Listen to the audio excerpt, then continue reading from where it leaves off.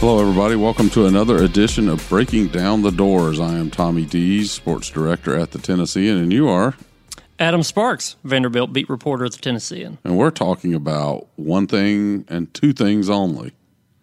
I see what you did there. Yeah. We're talking about quarterbacks, and who are we talking about with that? One of those is named Deuce. Deuce. The deuce is loose, or the deuce may be loose. Look, I will full disclosure here. I was at Alabama for a long time in Tuscaloosa. I covered David Palmer. There's only one Deuce, and let's just get that out of the way because I'm sure this Deuce is a fine athlete, and we'll talk about his attributes and everything, but I don't think the Deuce that I cover played quarterback and wide receiver and occasionally running back and was also a returner. That's not really a deuce. He even did that in the quadruple. NFL. When he played at the Vikings, they direct snapped to him. Yeah, like I remember Wildcat. Palmer. Sure. Yeah. So we'll set aside the comparisons because if Vanderbilt had a David Palmer, I think we would all know that. Well, the news of the day, which is I knew this was going to be our podcast topic anyway. Because you're psychic. That's right. I did tweet the other night at the Ole Miss game. I tweeted before the game, this is the type of game where they will go to Deuce Wallace sooner than later. And then that happened, and I tweeted Nostradamus. And then I tweeted Sunday or Monday, this is the type of game that could be a changing of the guard where they start to go to Deuce Wallace. I have not retweeted Nostradamus. This being this week now. Yes, UNLV. this week. UNLV game. Jerry Tarkanian coming to town, the Shark. Something like that. I mean, I'd already gotten hints that Deuce Wallace was going to be getting more of a look. This was a competition in the preseason where Jerry Godowski, the offensive coordinator, said it's about the tightest competition he had ever had. Riley Neal, Ball State transfer, won the competition. Deuce Wallace lost it. 5 games in, Vandy's 1-4. They're one of the worst offenses statistically in the country. And I don't think it's all of Riley Neal's fault, but they've got to have something change because the formula they have right now doesn't look like it can win an SEC game. So Derek Mason at the press conference today, when asked numerous times in numerous ways, finally at least said that Deuce Wallace had earned the right to, as he said, look at the field. He means get a chance to play, not necessarily start. Riley Neal still listed as a starter on the depth chart, but as we speak on Tuesday, subject. So it's like the old boxing posters that said "card subject to change." That's right, and it could. My hunch is Riley Neal will probably start. Deuce Wallace will come in soon after, but I don't even know if they know that for sure. That could change depending on what the 15-play script to start the game is. But this is the way that Derek Mason put it when asked if the competition was reopened. I think Deuce has been, been consistent and solid. I think, he's got a different, type of energy about, how he goes about his business. But, right now, when I look at, in the numbers and the production, it is what it is. It's solid. It's not great. Okay, it's not going to take us where we need to go right now. But he's shown that he deserves an opportunity to look at the field. I'll say that much. And with that being said, I told Riley, don't look over your shoulder. Don't worry about looking over your shoulder, man. Keep your eyes firmly planted forward, man, so you can play your best ball. But Deuce is coming. So I think that's an interesting way that Derek put it there. Riley Neal, don't look over your shoulder. Because there's somebody right behind you. That's right, but Deuce is coming. Tommy, you're my boss. That's like the horror movie where we in the audience can see the guy with the knife behind. Run! Yeah, and the person in the screen is oblivious. Yeah, I mean, don't turn around. Don't worry about it, Riley. There's nothing to worry about. Don't look over your shoulder because there's somebody right behind you. Yeah, not that Deuce is a backstabber. I wasn't going there. I know where you were going. I was thinking, so you're my boss, Tommy. If you say, Adam, you're doing a great job, don't worry about it all, but I'm interviewing a guy today for your job, but you're fine. Yeah, just because this other guy's writing about Vanderbilt, that's not really anything that you need to. Don't look over your shoulder. Just go ahead and about your business. I do and hope he doesn't do it better than you. I do think it was an interesting concession that Derek Mason gave today because he said, Deuce has played some. He's played in 4 or 5 games, mostly mop-up duty, but he said his stats are not spectacular. I've got Deuce's stats in front of me, and he's completed 47% of his passes for 151 yards, no touchdowns, 1 pick.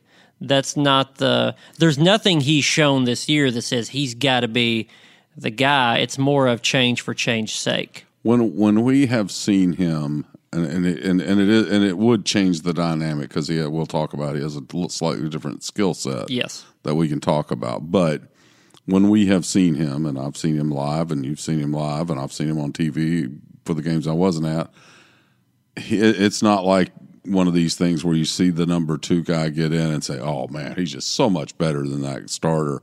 They've got to make a change right now." It's more, I won't call it grasping at straws, but looking for something to change what is right now a rather anemic offense. Yeah, it's the shakeup of the lineup at midseason. Now Deuce Wallace can run the ball. Now, for people that don't understand, Deuce Wallace is, so if Michael Vick is a 10 and Peyton Manning's a 0 in terms of mobility, Deuce Wallace is like a 6. Riley Neal's a 4. Mm-hmm. So he is not David Palmer. Deuce, there you go. Right. Deuce elusive. Deuce Wallace is more similar to maybe Vandy quarterbacks from a few years ago, Patton Robinette, Johnny McCrary, the guy that can get loose and get 20 yards, but he's not going to go for 80. You're not going to game plan around his legs that much. He's not a guy that if you put him with, let's just say, a completely equal team on the other side, that you would expect at the end of the day you would see 220 passing yards and 140 rushing yards. No. Like there are guys like that, like Jalen Hurts. This is not Jalen Hurts. This is not Fields. This is not Tua. This is none of those. I do think, well, this ain't working with the offense so far, and that some of that's play calling. A lot of that's the offensive line. Some of it is Riley Neal, not all of it, but a portion of it. But they've got to change something, and I think you'll see some more RPOs. Offensive line has been very subpar, so I think you'll see.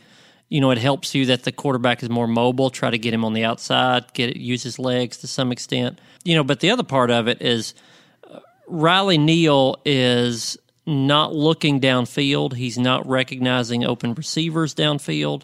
He's looking for short routes. And some of that is the offensive line. There have been cases where he hasn't had time to look downfield. That's right. Where you throw to the nearer guy, because if you wait to look, when you go through 4 progressions or 3 progressions, I don't know that often he would have time to get to number 3 or 4. And Derek Mason was asked a little bit about that and trying to get a gauge of where the blame goes for that, because they have been very dink and dunk. This is how Derek Mason put it. We started this season with the idea that okay, you won the job. We work to build it around you, but there comes a time when you got to rise to the level of the guys that are around you. These guys have been in the program; they understand where it's at, and that's what you got to do. I mean, you got to raise his level of play and expectation. But I think it's also been about the issues in and around him too. Okay, we talk about protection. We talk about the guys being in and out of the lineup on the offensive line and what that's looked like. And granted, it's an 11-man game. So whether it's protection or whether it's like needing to make sure that we attack the middle of the field, down the field, all those things. He's got the ball in his hand, okay, almost all the time. And so with that being the case, when he's back there, he's got to make sure, that he makes it count for us. That's what a quarterback in this system has to do. Okay, it can't just be dink and dunk outside, man. We got to be able to attack. Some of that has to do with the scheme, but some of that has to do with the read. So as we raise his level of play, everything gets better. So kind of sharing the blame there on play calling, offensive line, Riley Neal. I mean, the elephant in the room here is that 2 games ago, Jared Pinkney, their possibly first-round draft pick tight end, was pretty frustrated, the fact that he's not being targeted. Yeah, 1 catch and 1 other throw to him, right. As I recall. 2 targets, 1 catch for 1 yard. At Ole Miss this past week, the 1 catch. Was in the end zone. Yep. It was a hard ball, and he couldn't get to it. And at Ole Miss this last week, he was targeted 6 or 7 times, but most of the throws weren't there, and he had 1 catch for 7 yards. There's no kind of mutiny or anything. I've gotten no sense that anybody's against Riley Neal, but there's an unsaid thing here that people may not understand if they are not terribly familiar with Deuce Wallace. But Deuce Wallace may be the most likable player, the most popular player on the team. That's not this year. That's the last 2 or 3 years. Teammates love him. Former teammates that left last year, I remember kind of doing an unofficial poll of guys that graduated last year. Some went to the NFL and some just graduated and went to other jobs. And I would ask them, what do you think about the quarterback competition? Because you're not even playing anymore. And all that I talked to would say, well, I don't know, but I'm rooting for Deuce because we love Deuce. Mm-hmm. And that's the case with the current players. If we gave Jared Pinckney some truth serum, and the same with Kalijah Lipscomb and Keyshawn Vaughn, those offensive linemen, if they were open about it, I think they would say, we like Riley Neal, no problems with the guy, a good teammate, but Deuce is our guy, and we can win with Deuce. I don't know if schematically Deuce Wallace is any better than Riley Neal, but I think a lot of the players, if given a vote, would say, we want to give it a shot. Yeah, I think I have several thoughts on this situation. My first thought is which is I've always believed to be true, and only maybe Steve Spurrier has been able to pull it off successfully for a period of time other than a spot here or there. But if you have two quarterbacks, you don't have a quarterback. Right. If you have a quarterback, like last year, there wasn't any question. It was nothing against Deuce, but you had a quarterback, sure, and he was the guy. And this year they don't have a quarterback. And that doesn't mean Riley's not the quarterback. It means neither of them is the quarterback. If they were, we'd be talking about that guy in this podcast and not a split. Are they going to play them both? And yes, they are, kind of thing. So the thing is there, and is it all Riley Neal's fault? No, I suspect if Deuce had been your starter from the start and he had played the snaps that Riley's played, at this point, you'd probably be saying, let's give Riley a shot and see if he can spark something. I agree. Yep. I think that's the case, because you'd be saying, well, you got to get the guy who's done it before and throw him for a lot of yards. Right, and see if he can maybe, he can. And here's where they're different in my mind. One, you mentioned there's a mobility difference, not a massive, not a statue versus a race car, but one of them's a little more mobile than the other. And when you have offensive line issues, which they have had, that can come in handy. Riley is much better at, whether he's making the reads or surveying the field properly, he can play full field read. When they play Deuce that I've seen, he rolls out a lot and they would do half field reads. You got a short guy, you got a guy who's closer to you and a guy who's farther away, and he throws to either one of those or he runs. So you're taking half the field away from him to read, and you're also running somebody on a worthless route on the other side just to keep defenders on that side. But it does limit you in some ways, and ideally, you'd like to be able to play full field offense. Yeah, I think the full field offense that Riley Neal, I think they thought that he could give them that. When the pass protection is broken down, I think he's been a little panicky in going through those progressions. He has the better arm. There's no doubt about that. Yeah, and his accuracy numbers at times have been good. I mean, he's done some dink and dunk where it's kind of like that's the pass that's a running play. It's a 3-yard, 4-yard, 5-yard play, but that's a good play if you get 5 yards. Yeah, I remember in the preseason I asked Godowski the traits that both of them had, and the way he put it with Deuce Wallace was he has a plan for where the ball is supposed to go, and he gets it there. What I took from that with some more around it, more rhetoric around it, was he's going to have 2 progressions and no more, which is what you're saying. Right. It's going to be and then it's either run if you can or throw it out of bounds. Yes. And live another day. He's not gonna be Kyle Shermer that's gonna sit back there and go through 5 progressions. Right. It's short route, long route, or vice versa, and then take off. And that's not exactly what you want to be doing in the SEC, but if you can do that well, you can be in games. And really, right now, I think they're just trying to figure out how to win an SEC game. Yeah, and I have seen offensive when you have all the pieces in place work with half field. I saw Jalen Hurts do it pretty well at Alabama. I saw Blake Sims do it pretty well at Alabama, and both of those progressed to the point that they could do more, which is what you would have to hope would happen here. But earlier in their starting careers, it was let's keep it simple. You roll to the right, you got a tight end, which you've got a really good one at Vanderbilt that's maybe running 5 yards downfield, and you hope to get a catch and run for 7 or 9, and you've got somebody else running deeper, And if the short guy, long guy's not open, you dump it short. Mm-hmm. And when you sprint out, you give the long guy a little more time to get open, which you don't in the pocket when the protection breaks down.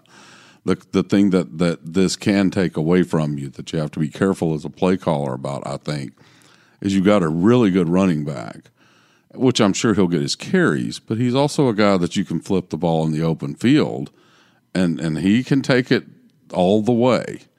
And when you half field read, you usually kind of take the running back out of it because he's either running in front of you as part of protection. Maybe he's your short receiver occasionally. But you don't have, he's usually like the wheel route safety valve when you're playing full field read. When you're sprinting to the right, if he's behind you blocking or he's the play action running left, you don't want to throw across your body across the field because this guy doesn't have the arm. I mean, Brett Favre didn't have the arm to do it always in the NFL. He certainly doesn't have the arm to do that and leave a ball hanging when you try to throw it from one hash to another. And I think all those nuances make and why I tweeted that I thought it made this the best week to try this because it's UNLV. Vandy's a 2-touchdown favorite. They have SEC games ahead. Figure out who your quarterback is this week. And if it works with Deuce Wallace, then you move forward with him and you try to beat Missouri, South Carolina, Kentucky, Tennessee because they've got to have a different plan. I think it's not just Riley Neal. The plan that they have is not working. And so this has short-term ramifications. I also think there's a lot of long-term ramifications that people are not thinking about. I'm sure Derek Mason is because I don't know that he's going to be on the hot seat at the end of this year, but if you go 3-9, you're on the hot seat regardless of what your contract terms say. And you, unlike in recent or even distant past, you've got an athletic director who just pulled a plug on getting rid of a coach in basketball. And that hasn't always been the case at Vanderbilt. It's a let the contract run out kind of thing. You have to think about that if you're the football coach and things don't go well. If you don't beat Tennessee at the end, if you don't make bowl eligibility, which right now looks like it's a million miles away, if you don't win 4 or 5 games at least, this guy might be more inclined to pull the trigger on me than the last guy. Yeah, and whether Derek is thinking about it or not, I know for a fact that, Bryce Drew was let go and Stephanie White, the women's coach, was kept because the difference between those two is that Stephanie said, I'm open to whatever change I can make, and we were terrible this year, where Bryce was, we struggled, but we're going to make some tweaks, and I think it'll be okay. He was not open to major changes. Yeah, he was the football equivalent of saying, no, we'll make some changes, see what I'll do is let the guys who's coaching the line coach the tight ends. That's right. Let the guy who's coaching the tight ends coach the receivers, and let the guy who's coaching the receivers coach the run. And let's just basically play musical chairs. But no, I'm not going to make any changes. Right. And Derek knows he needs to show. Now, he's shown it before. He fired his mentor and one of his best friends as his 2 coordinators after year 1. He has no trouble doing that. That's a podcast for another day. But within this season, I think he knows he's got to make some kind of change, and quarterback is the obvious place, and this will be a way to try it out. The long-term ramifications are Riley Neal is a grad transfer, so he's gone next year. One and done. Yep. Deuce Wallace is a redshirt junior, so he has one season after this one. And they don't have another quarterback on the roster that I see as an immediate fix to start. Alan Walters has been there a couple years, has not played yet.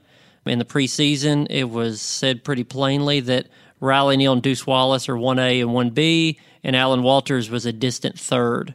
Mo Hassan is their number 3 right now. Who seems to be a great guy also. Great guy, not a starting quarterback in the SEC. Right. They've got a commitment that's going to come in, a 3-star quarterback in this next class, but you can't rely on a true freshman. So if Deuce Wallace shows that he can be the starter the rest of the season, then he's probably your starter next year. If they're iffy about him, then they're going to bring in probably another grad transfer. If they can find the right one. You can't make a living on, don't worry, there'll be a grad transfer who we can convince to come here, because I'll tell you something else about this change you got to think about. If you're thinking the grad transfer route and you just had one and then you just said halfway through, we decided to let then that guy you're bringing in next year might say, yeah, but Illinois also is offering me, and they don't have a guy that they'll switch for me. Right. Or whoever, whatever school. Yeah, if you're in competition for the same grad transfer, 2 or 3 schools, all that other school has to say is, well, they gave that guy 5 games and it wasn't even his fault, and they benched him. Yeah, and it's not like, he didn't throw 8 interceptions and blah, blah, blah, and possibly you're looking at, and look at what the other guy's stats were when they made that change. Yeah. Look, it wasn't like the guy was outplaying him. I mean, those are things that I would use if I were recruiting someone. There's some urgency to this because if Riley Neal was a sophomore, I think you'd probably stick with him. Yeah, you would say we wish he was further along than he is right now, but we believe that we'll stick with him and he will be. Yeah, Riley Neal looks like Kyle Shermer as a sophomore, but Riley Neal's like 23 years old, so this is it. So. Yeah, long-term ramifications. This is Deuce Wallace. The only 23-year-old sophomores are playing at BYU, right? That's 25-year-olds, okay. Yeah.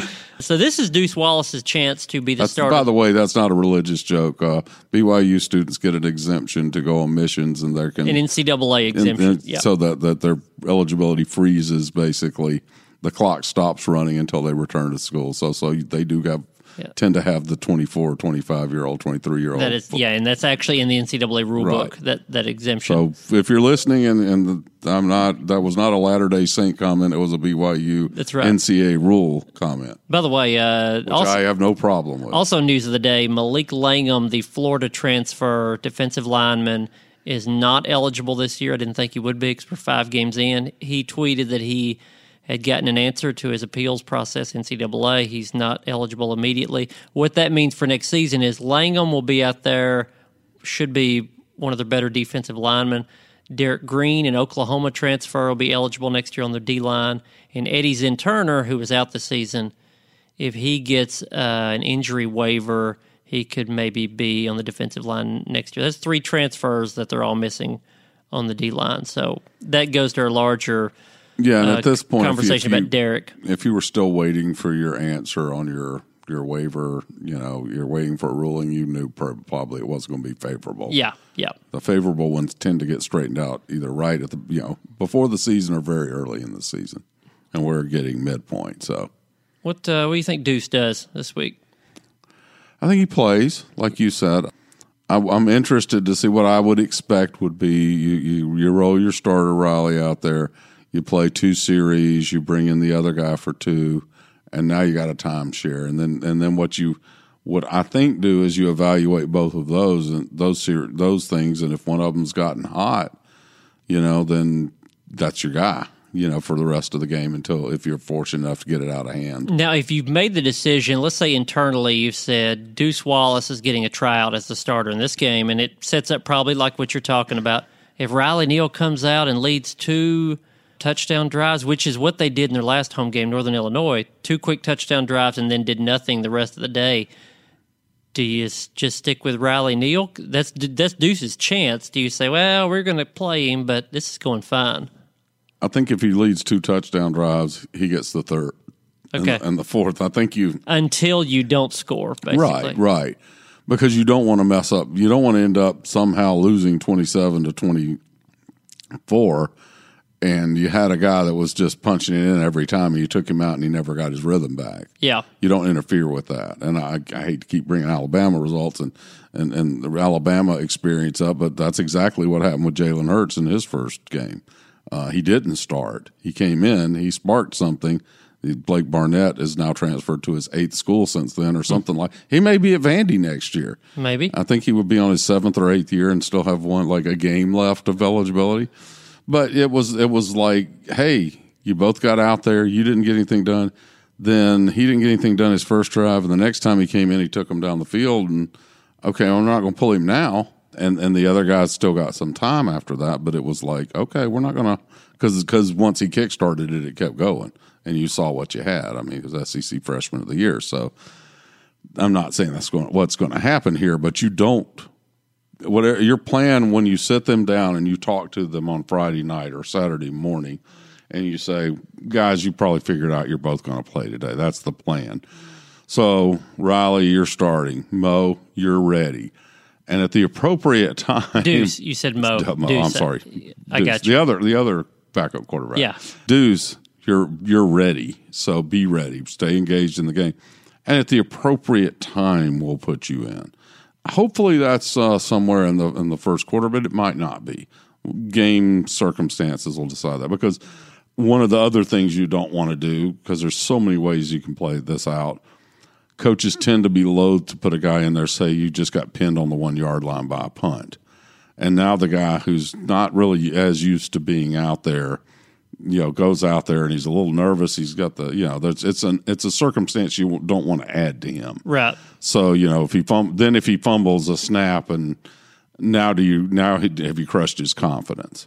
So there might be 2 or 3 reasons why you say, well, we'll wait one more drive. Right. Because we know this guy's already been out there with his back to the goal line, and he didn't take us 99 yards, but he also didn't throw a pick six and he didn't fumble it. So let's let him get us out of this situation, and next time we'll bring in the other guy. I think Neal plays. Neal probably starts. I think Deuce Wallace plays.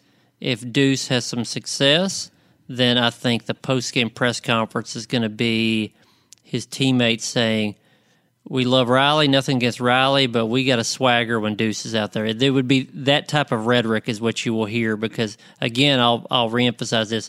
There is a 0 to 10, likability is a 10 with Deuce Wallace, and these guys are looking for something to boost morale. Mm-hmm. If he doesn't play well and they don't play well with him out there, then this team could be in a world of hurt the rest of the year. Yeah, and that can be important, and especially when things aren't going well and you might get a guy people rally around a little bit. It's also not necessary. Sure. I don't think the last guy was the most beloved guy in the locker room. I'm not saying he was hated. Don't get me wrong. Right. He was respected. Yes, that's the right word for Kyle Shermer. And yes. I think if you probably played with Kyle Shermer, from what I understand, and please correct me if I'm wrong, my impression is there's probably some days when you walk off the field from practice or the game saying that blankety blank. But he's pretty good. That's right. But he's our blankety blank. And yes, I will. But there's days when he grates on you. But part of that is because he's getting in your grill and saying, do your job. And that's, you don't have to be well loved necessarily to be respected. Yep. Shermer was, I think he's probably abrasive a little bit at times, but he was very well liked. There was some Jay Cutler in him. Yeah. And I think there was a little bit, probably he grows on you over time when Yes. you're on his team also. Probably the first day he walked out there, the first time maybe he wasn't as nice as the last guy when you dropped a pass in practice. And it's like, what? Like, you're perfect? And it's like, it doesn't matter. I'm the quarterback. Yeah, and I'll share one more Alabama story with you, because I don't think A.J. McCarron was beloved at Alabama, but he won a lot of games. And you probably might remember when Barrett Jones was playing center and they had a mix-up and they almost went to blows. They were arguing on the field while they're up 42-14 against Notre Dame when they get a penalty. It's because AJ's saying you're supposed to do this. This is the protection and this blocking scheme. And Barrett's saying, no, it's this. And I asked Barrett about that years later. And Barrett said, well, now if you look at the playbook and the way the play's drawn up, what I was telling him is the correct way to run it. But he's right because he's the quarterback. And that sometimes it's like that. That's a good way of putting it. And Vanderbilt kind of needs to figure out what's right here and who's the quarterback. Well, and if they get it right, I still think they're winnable games. Tennessee, Kentucky, especially, maybe at South Carolina. I'm not very confident about that one. Not Missouri anymore. They don't look like that one is. No, and Kelly Bryant is healthy, I think. Yeah, healthy enough. They starting to look like a football team. Yeah. So we'll see. We'll see. Good. I wouldn't go down to Gainesville thinking I was going to come back with it. I don't think so. Or is that here? No, it's in the swamp. That's what I thought. Yeah, I'll tell you this much. And I tweeted this out when Tennessee was out there last weekend. I have been to a lot of SEC. I've been to a lot of stadiums, period. Been to all the SEC stadiums. The loudest place I've ever been at a single moment was at Florida. It's something to do with right the up there with me. Yeah. It's almost like they bring like turbojet things that they hold and put on high when that thing gets going. LSU is pretty fun, and it can get loud and it can get rowdy, but I think Florida's the loudest. Speaking of the conference, I really need for coverage-wise, for page views and all that, if we could have a Jared Garantano grad transfer to Vanderbilt. I think that's a brilliant idea. The cross-pollination of the coverage, I think, would I think that's brilliant. I like that. Yeah, I don't see it happening though. But if when they play the Tuesday press conference of the Tennessee week, if Derek Mason comes out, if he's still got a quarterback problem, and he comes out and says, Maurer's good. Now, Garantano, I think, is pretty good. It's a shame he's not playing. Yeah, it's a shame he's not at a school where he could play. Wink, wink. Then we'll know. Could we do it like one of those baseball trades where you show up with one team and then you end up in the other dugout the end of the day, or even before the game? Could Garantano just walk across the field and swap jerseys and helmets? Yeah, I don't see that move coming, but we'll see. Well, that would be interesting, and things are going to be interesting this weekend with the Vanderbilt Commodores when they host UNLV, the running Rebels. Do they run or pass? I hope they run. I think they run. Yeah, yes. they should. They run. I know they run more than they pass. Yes, it's like the Utah. If you're the running Utes, don't come out and throw it 52 times. So that does it for this edition of Breaking Down the Doors. We hope you'll subscribe to Tennessean.com if you haven't already. And remember to subscribe to this podcast on iTunes, Google Play, or wherever it is you get your podcasts. Drop us a review and a rating while you're at it. For Adam Sparks, I'm Tommy Dees, and we'll be here next week.